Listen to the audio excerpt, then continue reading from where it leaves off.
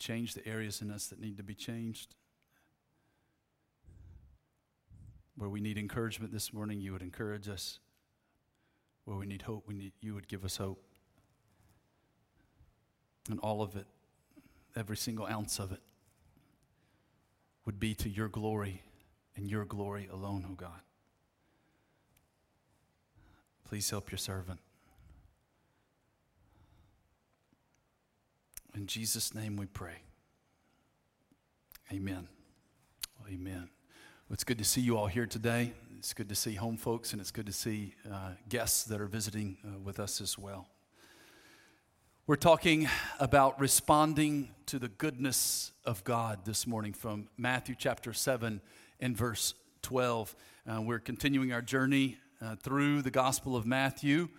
Last week, Anthony preached from verses 7 through 11 of Matthew chapter 7, and today we're going to be focusing on what is known as the Golden Rule from Matthew chapter 7, verse 12. Before we get into it, before I read the text and we begin to unpack it, I'd like to ask you, have you ever done something to someone else? You've done something good. Maybe you've extended a favor because you wanted something in return. You don't have to raise your hand or anything. But have you ever done that? Not now, of course, in your younger years, maybe. Maybe we've done something, kind of with, if I scratch their back, maybe they'll scratch my back in return. Yeah. Well, I have to make a confession this morning, you guys. Well, when I was growing up in the southern region of the United States, we used to have sleepovers quite a bit in our elementary years. And these are some pictures of me and my buddies coming over and spending the night at my house. We would have, sometimes it may just be one friend that would sleep over. Sometimes maybe it was a whole gang of guys that would come over, and we'd stay up all night and shoot pool and play German Spotlight and cook hot dogs and marshmallows. It was a lot of fun. And I enjoyed their company, so I wanted to have them over. They were my buds. But if I really do some self-introspection, maybe I would have them over to my house. Because why? Because I hope they would invite me over to their house. Because maybe they got snacks and chocolate at their house that I don't have, And I grew up out in the rural area, the country. Maybe you can see that from the picture there at the top. And a lot of my friends lived in the city. And so, we would play neighborhood football, neighborhood basketball together, where I didn't really get that where I lived. And so, maybe, just maybe, I'd want to have them over because I would hope Stevie or Scott or Harrison would have me over to their house at some point. Well, I don't know if you guys did sleepovers or not, and maybe you kind of had maybe not the best initiative in that, but maybe, just maybe, we've all, if we're honest with ourselves, we've done something because, good to somebody because we hope to get something good in return from them. Well, Jesus in Matthew chapter 7 and verse 12, as I mentioned previously, he gave us what is known as the Golden Rule. And it does not teach us to do good to others solely because we want to get something good from them in return. And if there's a big idea that I want to, with the Lord's help, try and convey today from this text, it is that, brothers and sisters, we do good to others because God is so good to us. And it is characteristic of us as kingdom citizens. We're going to look a little bit into the text from verses 7-11 of Matthew 7 that Anthony shared with us and taught from last Sunday to help us see yet again how good our God truly is. And then as Anthony also reminded us last Sunday, really all of the Sermon on the Mount, and this of course is still part of Jesus' Sermon on the Mount, it portrays or describes what a kingdom citizen looks like.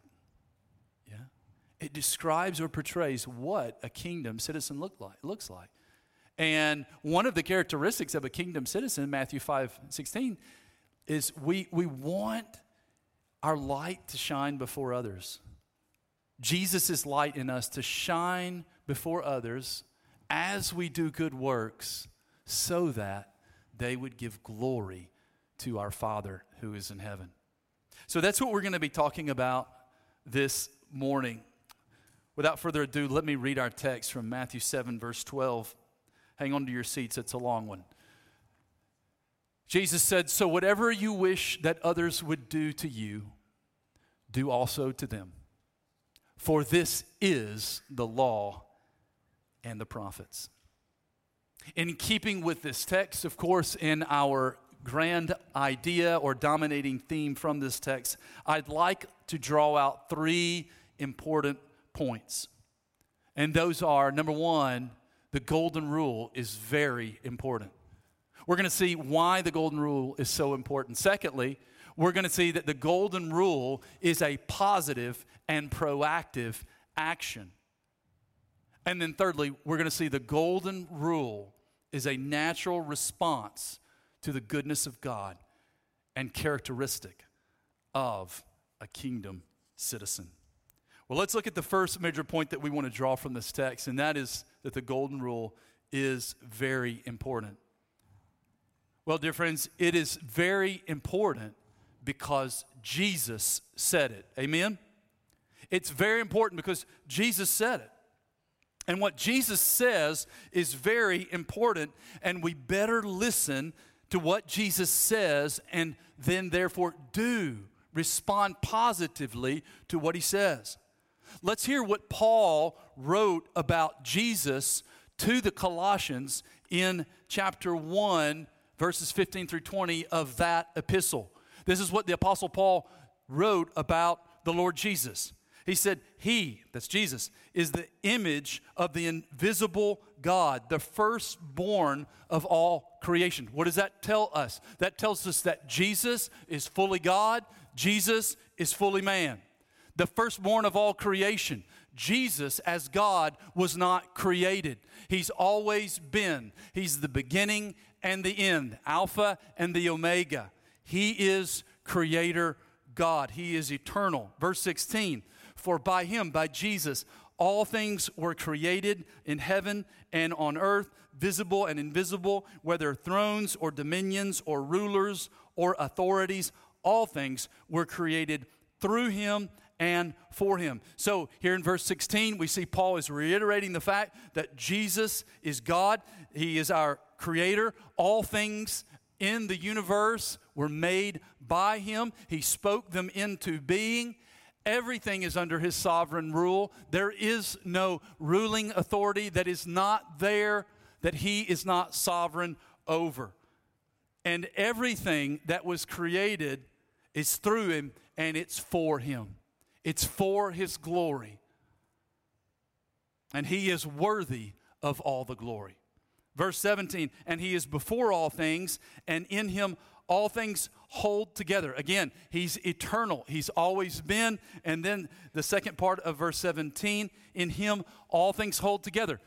Jesus is sustainer God. He sustains everything. If Jesus was to take His hands off, if He was to back away and let us be, man, wouldn't we be in a mess?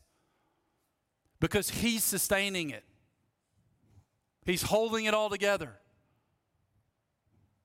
This building is standing because Jesus is ruling and reigning and maintaining it, standing up and not falling. Verse 18, He's the head of the body, the church. He's the beginning, the firstborn from the dead, that in everything He might be preeminent. We are His bride.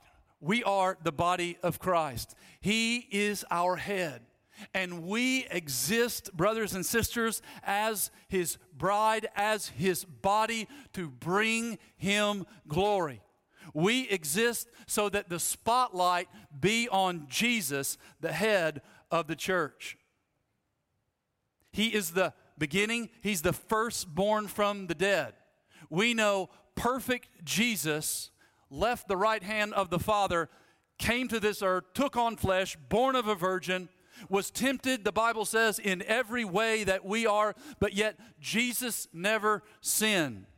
And sinless Jesus willingly went to an old rugged cross where he died, where he shed his perfect, innocent blood so that by faith in Jesus, we could be forgiven of our sins and reconciled to God. Amen? The grave couldn't keep Jesus down. He died on the cross, was buried, but on the third day, he rose in power. Amen? Because Jesus is risen, we will raise from the dead. And when Jesus comes back, all that are in Christ Jesus will be given a new, perfect, glorified body. He will inaugurate and set up the new heaven and the earth. And we will reign with him in glory forever. Amen? Is that good news for you this morning? Is that good news with all the coronavirus going around? For me, that's great news. This is only temporary. But we better make sure that we are in Christ Jesus. We better know we know this King of glory, and we know him personally. Not just know about him, but I mean know him. Know him as your cornerstone. Know him that when the storms come and the winds rouse up, that he's holding your hand, that he's seeing you through because he's a good God. Amen? This is this King of glory. And he is first place. He is first place. That in all things he might be preeminent. He might be your Savior this morning, but is he your Lord? Is he preeminent in your life? Is he first place? Is he sitting and ruling and reigning on the throne of your life? Verse 19, for in him all the fullness of God was pleased to dwell, and through him to reconcile to himself all things, whether on earth or in heaven, making peace by the blood of his cross. As I just mentioned, glorious Jesus will come back in all of his glory, and he will restore, he will reconcile all things to himself. Amen? He will make everything new. Everything will be restored to him. There will be a new heaven and a new earth. And guess what? Because Jesus died on that cross and rose again, he can reconcile you. If you are separated from God because of your sins, he can reconcile you to God through the blood of his cross if you'll turn from your sins today and put your faith in him. We can have peace with God because Jesus died and rose again. Do you have peace with God this morning? Friends, the golden rule is very important because Jesus said it. And we better take what Jesus says important. And he even said, he gave us some wise words in Matthew 7:24 and 25. He said, everyone who hears these words of mine and does them will be like a wise man who built his house on the rock. And the rain fell, and the floods came, and the winds blew and beat on that house, but it did not fall because it had been founded on the rock. Dear brothers and sisters, are you taking Jesus' words serious this morning? Are you taking time every day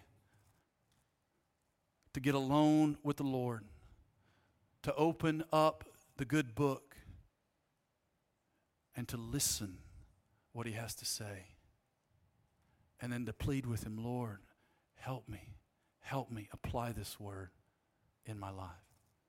It is absolutely essential that we be doing that as citizens of the kingdom. Secondly, the golden rule is very important because Jesus said that the golden rule is the very essence of the comprehensive message of the Old Testament. We go back to our text this morning in verse 12. He says, so whatever you wish that others would do to you, do also to them, for this is the law and the prophets. What does Jesus mean when he says this is the law and the prophets? Well, before I help us understand what that means, if we don't know already, Jesus didn't just say it in Matthew 7:12. He also said it in Matthew 5:17. In Matthew 5:17, previously, he said, do not think that I have come to abolish the law or the prophets. I have not come to abolish them, but to fulfill them. We need to understand, beloved, that Jesus was speaking to a Jewish audience. in this Sermon on the Mount. And they would absolutely understand what Jesus meant when he said, "For this is the law and the prophets." They would understand that what Jesus meant was the entire Hebrew Scriptures, or what we would refer to in our Bible as the Old Testament. As we continue to read through the Gospel of Matthew, Jesus in Matthew 22, 37 through 40, verses that I think all of us know already, again, he used the term law and the prophets. To do what? To drive his point home that the Old Testament could be summed up in the first and second great commandments. And Jesus said to him, "You shall love the Lord your God with all your heart, with all your soul, with all your mind." This is the great and first commandment. And a second is like it. You shall love your neighbor as yourself. On these two commandments depend all the law and the prophets. Brothers and sisters, simply put, the Christian life is about loving God and loving others. It's about loving God and loving others. And the Golden Rule explicitly addresses the area of loving others. And it is the great Christian ethic. Just as much as we value being loved and good being done to us, I don't think anybody enjoys being unloved. No one enjoys having harm done to them. We just equally value loving others and doing good to them. It is who we are. It defines us as a new creation in Christ Jesus. And Jesus even took it a step further in John 13, verses 34 and 35. He said, "A new commandment I give to you, that you love one another just as I have loved you. You also are to love one another. By this, all people will know that you are my disciples, if you have love for one another." So it's very important. The Golden Rule is very important because Jesus said it, and second, because it is the comprehensive message. It sums up what is written in the Old Testament. Secondly, I want us to see that the Golden Rule is a positive and proactive action. Jesus said there in our text, "So whatever you wish that others would do to you, do also to them, for this is the law and the prophets." This verb "do," if we examine it, if we look at the Greek grammar, it's a command. And it's continuous. So a very rough but literal translation of what Jesus is saying here in Matthew 7:12 is this: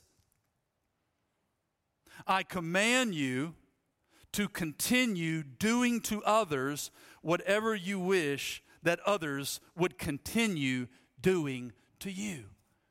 It's not an option. It's a command. It's an imperative. And it's continuous. The Golden Rule is a positive action commanded by Christ to us, his followers. Throughout history, there have been those who have formed the negative of Christ's positive action, sometimes referred to as the Silver Rule. And one such example is what Confucius, the ancient Chinese philosopher, said when he said, "Do not impose on others what you do not wish for yourself." Not that this is a bad or wrong saying by any means. It just negates taking proactive steps to encourage and bless others. In order to fulfill the Silver Rule, one could isolate themselves in seclusion to avoid hurting others or being hurt by others. The problem is, one takes him or herself out of the picture to be a blessing to others, to be salt and light for God's glory. You see, dear friends, Jesus' golden rule and the gospel itself does not disengage from society and culture. Oh no. The golden rule and the gospel absolutely call us to engage society, to engage culture with love and with truth. And we do it humbly. We do it in the power of the Holy Spirit. And we do it proactively. Friends, we need to get in the game if we're not. God did not save us and call us to sit on the bench, to sit on the sidelines. We need to be positively and proactively engaging our families, our communities, our culture with the gospel and with this golden rule. Let me give an example, hopefully to make something that may seem a bit abstract, hopefully become more concrete, how some friends of ours, some brothers and sisters that we know were proactive in helping us during the floods, the beginning of this year, 2020. There on the screen's a picture of our home. That was taken kind of early afternoon, January 1st. The waters got a little bit higher as the day went on, almost up to my knee on our first floor of our home. And, I thought we were going to be okay, but some things happened that made me realize, I think we need to get out of here. I think we need to evacuate. Let me explain what happened. Well, around the middle of the day, obviously the waters were in the home. Our refrigerator and our kitchen began to be, submerged a bit. And so I thought, man, I need to get this refrigerator up on blocks, Well, let me just tell you, even though a refrigerator might be heavy, they float, okay? So you can imagine what happened when I put that refrigerator on wooden blocks. It floated off those blocks and tumbled over right in the middle of our kitchen.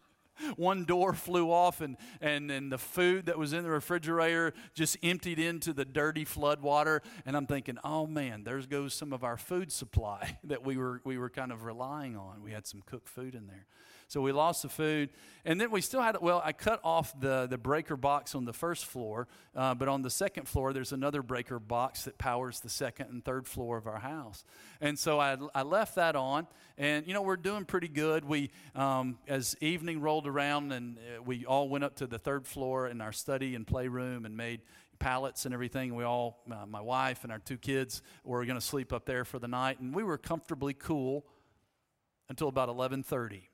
On January 1st, when all the electricity was shut down, which was a good call because our whole complex was flooded at that point. Could have been dangerous if they kept the electricity on. And so I didn't sleep much that night, January the 1st, just praying like, okay, Lord, just asking for wisdom. What do we need to do? And as now we've got electricity out, we've got less food to rely on. Obviously, drinking water is going to run out at some point. And, I don't know if it's going to rain again, if we're going to get more Kiriman, from Bogor or not. More water is going to be sent from Bogor. This could get even worse. And so I woke up the next morning on January 2nd, gathered up my wife and children. I said, we need to get together right here, hold hands and pray. And really ask God to deliver us from this and get us out of our house. As you kind of come into our complex where the security guard post was, it was up to almost my chest already. And so, that would have been, it's high already for me, but especially for my wife and children, and especially getting our little girl out. It's going to be tricky. So we just began to pray, and we just said, Lord, just help us. Well, two different friends of ours offered us to come and stay in their homes. And we ended up staying in one of our friends' home that had not been affected by the flood. I'll talk more about that in a minute. And then another friend of my wife, she was actually in the United States at that time.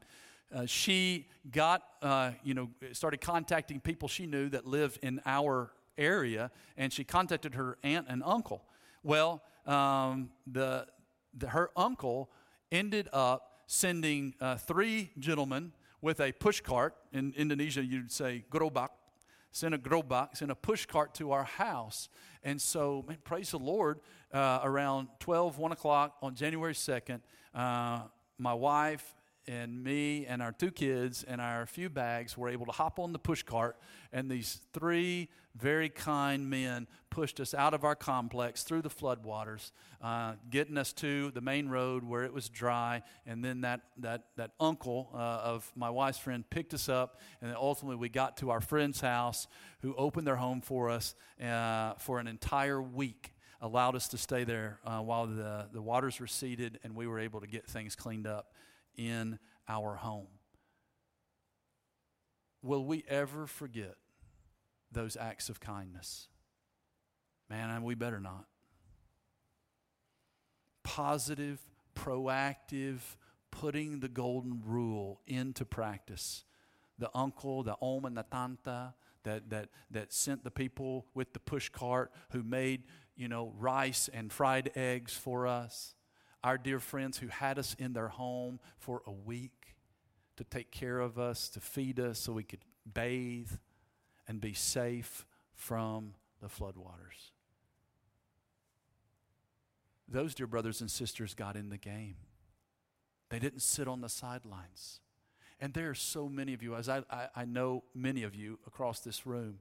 I look at some of you and I know so many of you are in the game. Praise the Lord. You are in the game, meaning you are positively and proactively in your families, in your workplaces, in the schools where you serve, being the salt and light of Jesus. Praise God for that. But if we're not, if some of you are still kind of sitting on the sidelines, man, get in the game. Not only will they be blessed, but you will grow spiritually. You'll grow spiritually, and God will be glorified.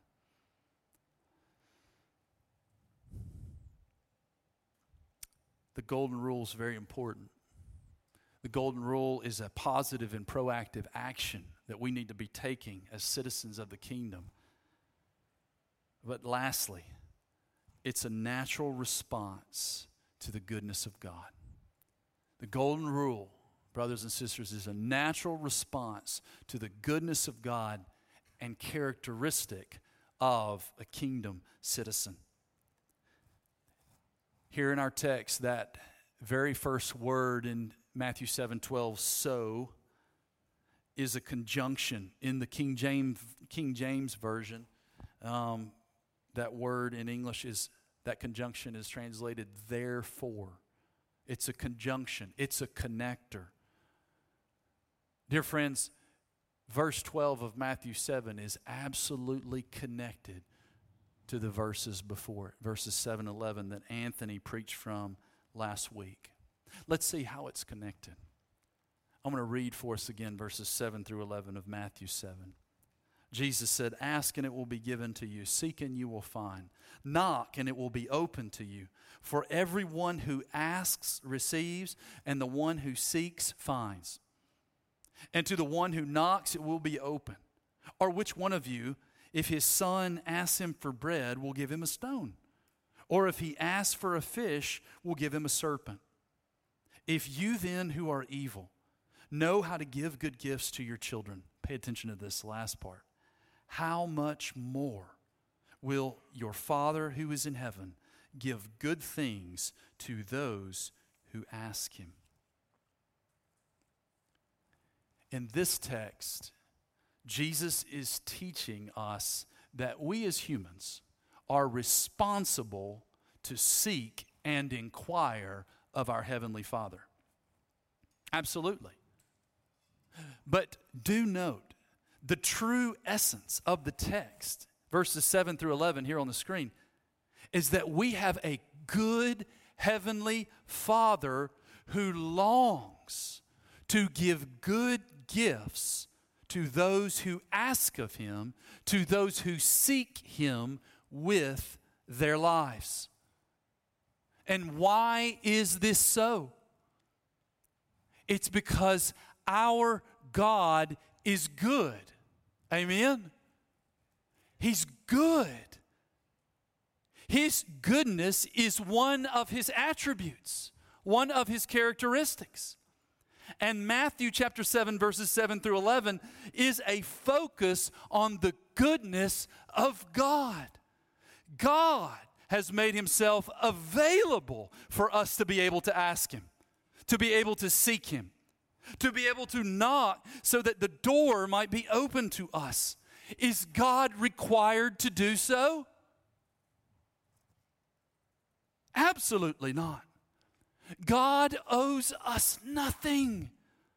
But because he is good, because he is love, and because he wants to be in a loving relationship with us, he has initiated. He has given. He has given his own Son so that you and I might live. God so loved the world that he gave his only Son, that whoever believes in him should not perish, but have eternal life. Dear friends, have you received this greatest gift known to man? Salvation in Jesus Christ. Oh, I hope there's not a person in the room that only knows of God. But I pray that every person in the room truly has an intimate, working, deep relationship with our Creator. And the good news is, even though we messed up, even though we sinned, for all have sinned and fallen short of the glory of God, God so loved us even while we were still sinners, that Christ Jesus died for us. And God is pursuing us. Look what Jesus says in Revelation chapter 3, verse 20 there on the screen. Not only has God made himself available for us to be able to seek and ask and knock, but the Lord of the universe says in Revelation 3:20, behold, I stand at the door and knock. If anyone hears my voice and opens the door, I will come into him and eat with him and he with me. Oh, dear friends, don't get it wrong. Yeah, we pursue God, but ultimately God is pursuing us. God is knocking on the door of our heart saying, let me in. I want to come into you, and in the King James it says, I want to sup with you. I want to dine with you. You let somebody in your home, you invite somebody into your home for dinner. You let them pass the foyer, the greeting area. You let them pass the kind of the seating area where you would have guests, and you bring them into your kitchen. You bring them into your dining room. That's a big deal. I have a friend of mine, I don't know, about 8 months ago or so, we invited him and his wife over for dinner, and they were like so surprised. He calls me, Cotton John, he's like, basically, I can't believe that you would have us over into your home and into your dining area to eat a meal. I said, man, we love you. Of course that's what we do. How much more our Father in heaven says he wants to come in to the deepest, most intimate place of our being. And he wants to dwell there in the person of the Holy Spirit. And when we let him in, the Bible says in Romans 8, verses 16 through 17, the Spirit himself bears witness with our spirit that we are children of God. Friends, we become children of God. And if children, then heirs, heirs of God and fellow heirs with Christ, provided we suffer with him in order that we may also be glorified with him. Friends, we have such a good Heavenly Father who has provided for us eternal life in his Son. A wonderful, good Heavenly Father who has declared us his adopted sons and daughters, and he has declared per Romans 8:17 that we are his heirs. We are co-heirs with his Son. And all that the Father has lavished on his Son, on Jesus, he lavishes and will lavish on us for all eternity. Is that good news this morning? Is that good news? That's wonderful news. And Matthew 6:33 says, when we seek first the kingdom of God and his righteousness, all these things will be added to you.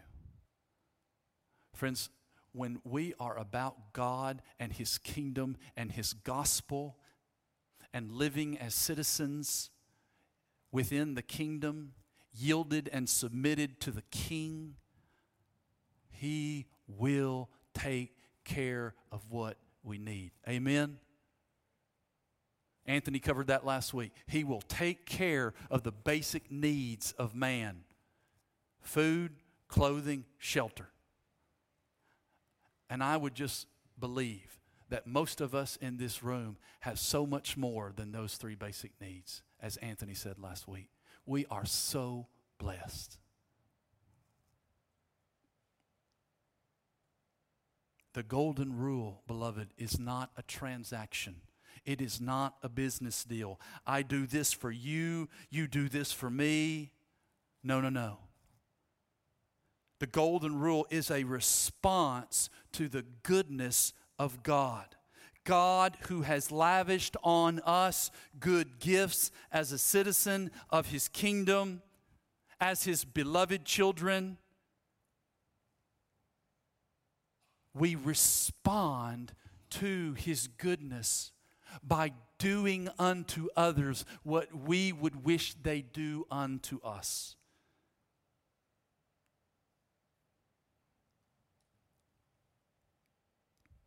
God has lavished his love upon us, his love that is unconditional, his love that is so self-sacrificial.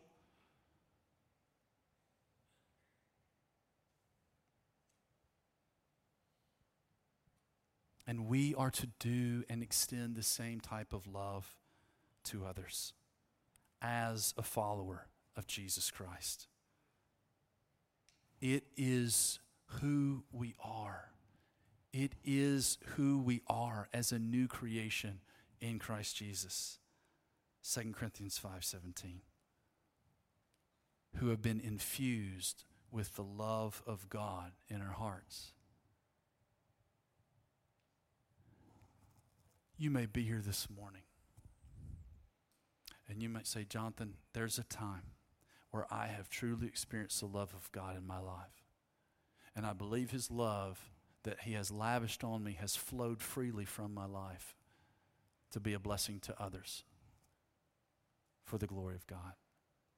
But right now, I just don't feel it. Let's just be real. There may be some of us in this crowd of this size today that may just be a bit cold. I'm here to tell you, God is standing there with open arms, ready to take you back. And he understands. You say, what's your basis for that?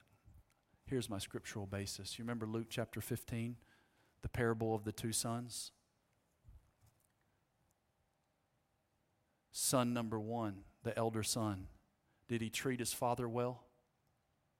Did he treat his father well? He comes to the father angrily. What have you done? What are you doing? This wretched younger brother of mine, younger son of yours, disgraced you by asking for his inheritance before you died And now he's come back. You're throwing him a party. You never threw me a party like this. You never killed the fattened calf for me. And the father says, but son, all that is mine is yours. It's always been available to you. Please come into the party. Let's celebrate. Your brother who was lost is now found. And the elder brother stiffs the father and would not go into the celebration. The younger brother basically says, Father, I don't care about you. I just want what you have, and I'm going to go off and I'm going to squander it on foolish living. And that's what he did. And then he got to the end of himself there in the pig pen, and he's starving. He wanted to eat just the pig food he wanted to eat because there was a famine in the land.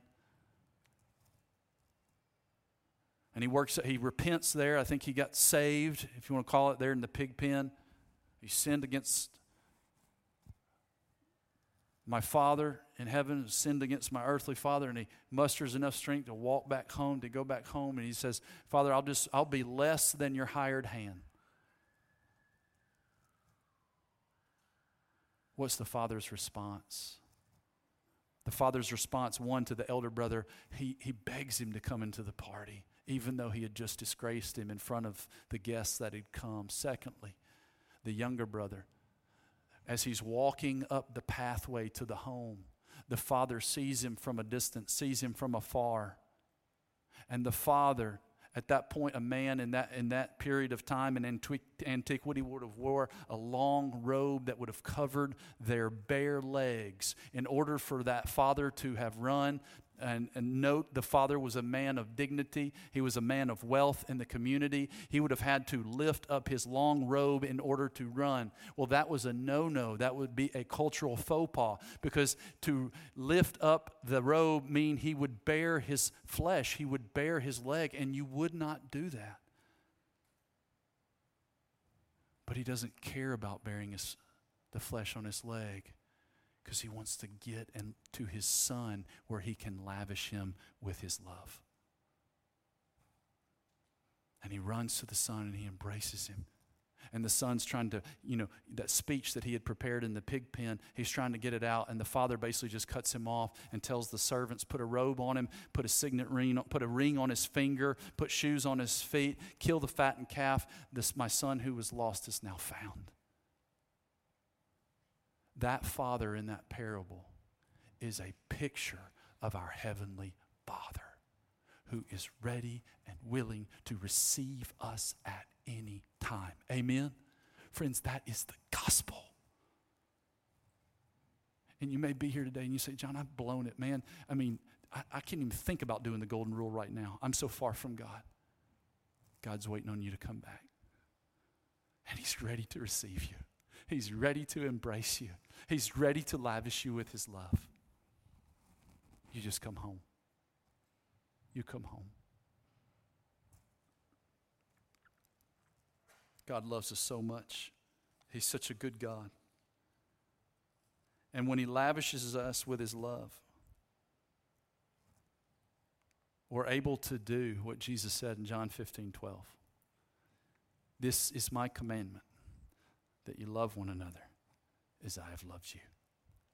Because we are experiencing God's great love, God's great care, God's great concern for us, we then naturally want to extend such a love, such a care, such a concern for others by proactively doing good unto them. Not because we want to get something in return. Not because we want the pats on the back or the applause of man, but rather because we love and serve an audience of one. And his name is Jesus. But guess what happens, church, when we are responding to God's love, God's goodness in our life, when we are acting as a citizen of the kingdom in doing good and serving others to be a blessing to them? Good He's done to us. And I want to show you that from Philippians chapter 4, verses 15 through 20. I'm going to read what Paul wrote to the Philippian believers. Again, Philippians 4, verses 15 through 20. Paul wrote this, "And you Philippians yourselves know that in the beginning of the gospel, when I left Macedonia, no church entered into partnership with me in giving and receiving, except you only. Even in Thessalonica, you sent me help for my needs once and again. Not that I seek the gift, but I seek the fruit that increases to your credit. I have received full payment and more.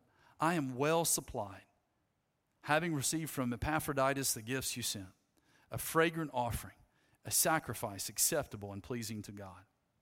And my God will supply every need of yours according to his riches in glory in Christ Jesus. To our God and Father be glory forever and ever. Amen." Brothers and sisters, I do not believe that the Philippian church helped to finance Paul's ministry because they wanted to get something in return. A return on their investment. I don't believe that. I believe that the Philippian brothers and sisters partnered with Paul by financing his ministry so that the gospel that had transformed their life when they were dead, the gospel came to them and they received it and they were brought to life and it had transformed them. It was transforming them. Therefore, they wanted to give. They wanted to make themselves available so that this gospel would be furthered in the Mediterranean world, within the Roman Empire there in the first century. They wanted to see the gospel advanced. And they knew that the Apostle Paul's life was about the advancement of the gospel. Paul said in Acts 20:24, "However, I consider my life worth nothing to me, if only I may finish the race and complete the task the Lord Jesus has given me, the task of testifying to the gospel of God's grace."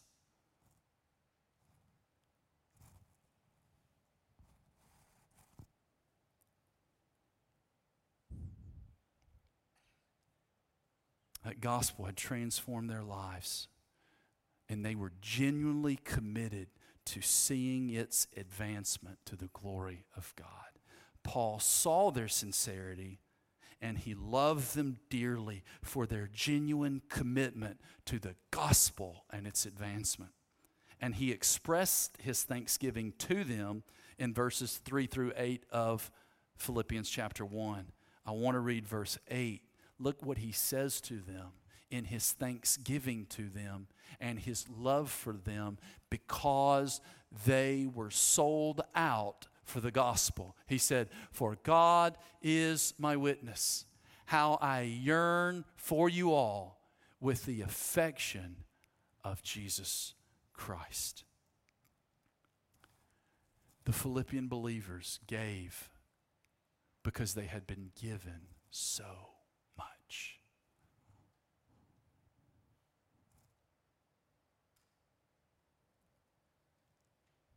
And Paul went on to say in verse 17 of Philippians 4, "Not that I seek the gift, but I seek the fruit that increases to your credit." What did Paul mean there? He wasn't seeking the money from them. He knew God owns the cattle on 1,000 hills. That God, who had called him by his grace and made him an apostle for the proclamation of the gospel, Jesus died, was buried, and resurrected on the third day. He knew God was going to provide. If it be through the Philippian believers or some other believers in another region.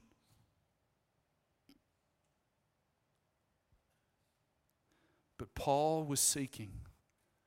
Paul got so pumped up about the blessings that God was going to bestow upon the Philippian believers because of their commitment to the advancement of the gospel. Spiritual blessing and material blessing.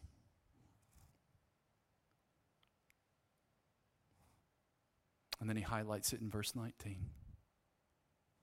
Because you are serving an audience of one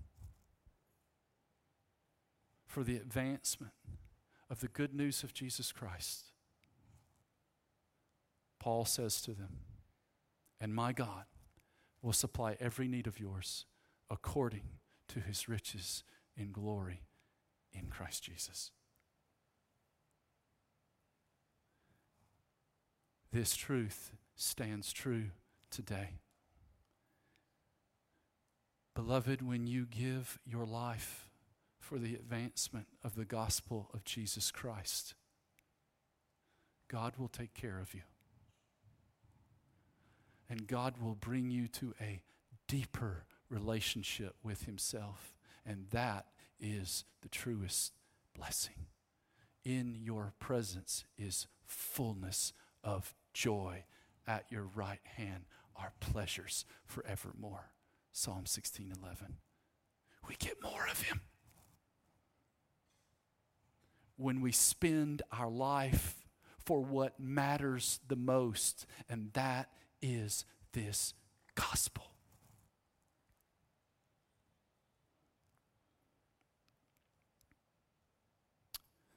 A few weeks ago, I was informed that one of my friends and a brother back in the U.S. had contributed to our ministry here in Indonesia. And I text him to say thank you.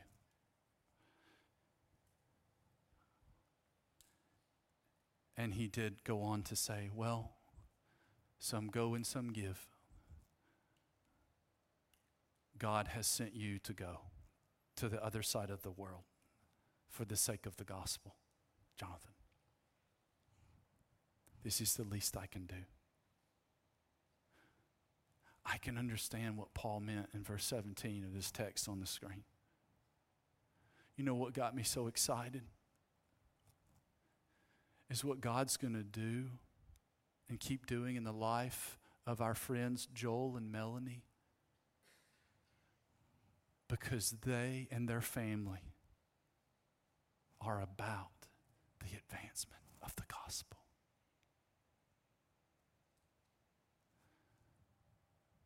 Joel's not a preacher. He's not an evangelist. He doesn't even hold a position at the church. He's not a deacon. Works for a drug company. Melanie homeschools their children. But there is absolutely no doubt that their lives are about the advancement of the gospel. Melanie and a team of other brothers and sisters came over here a few years ago, and we spread the gospel in an area in South Sumatra together. And on a beach in that area in South Sumatra, the last night we were there, we almost got into big trouble.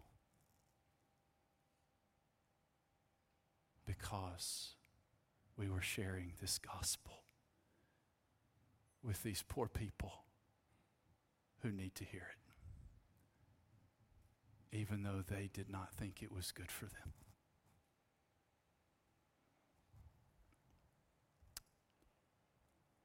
And I can say that the Owen family, they are so blessed and they are so taken care of. And I believe that their life is just a response to the goodness of God that He has showered upon them. They realize their calling as a citizen of the kingdom. How about you? How about me right now, today?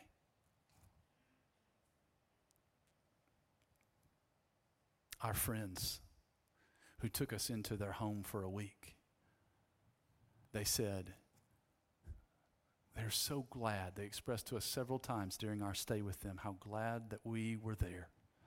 And they had said, when the floods came, the beginning of this year, they wanted to be able to take others in who had been affected by the flood. We are so blessed. Our area is dry. We've been blessed with this home to be able to have multiple guests come and stay. We have been given so much. We want to give. And they had been praying, once the floods hit, who can we serve? Who can we have in our home? And we were so blessed by being there. Our relationships got deeper. Sat up talking to the husband, the father, almost every night, talking about the Lord, sharing struggles, sharing victories. I've got a new friend and brother in the Lord. Our kids played together. They're just responding to the goodness of God, opening their home to us.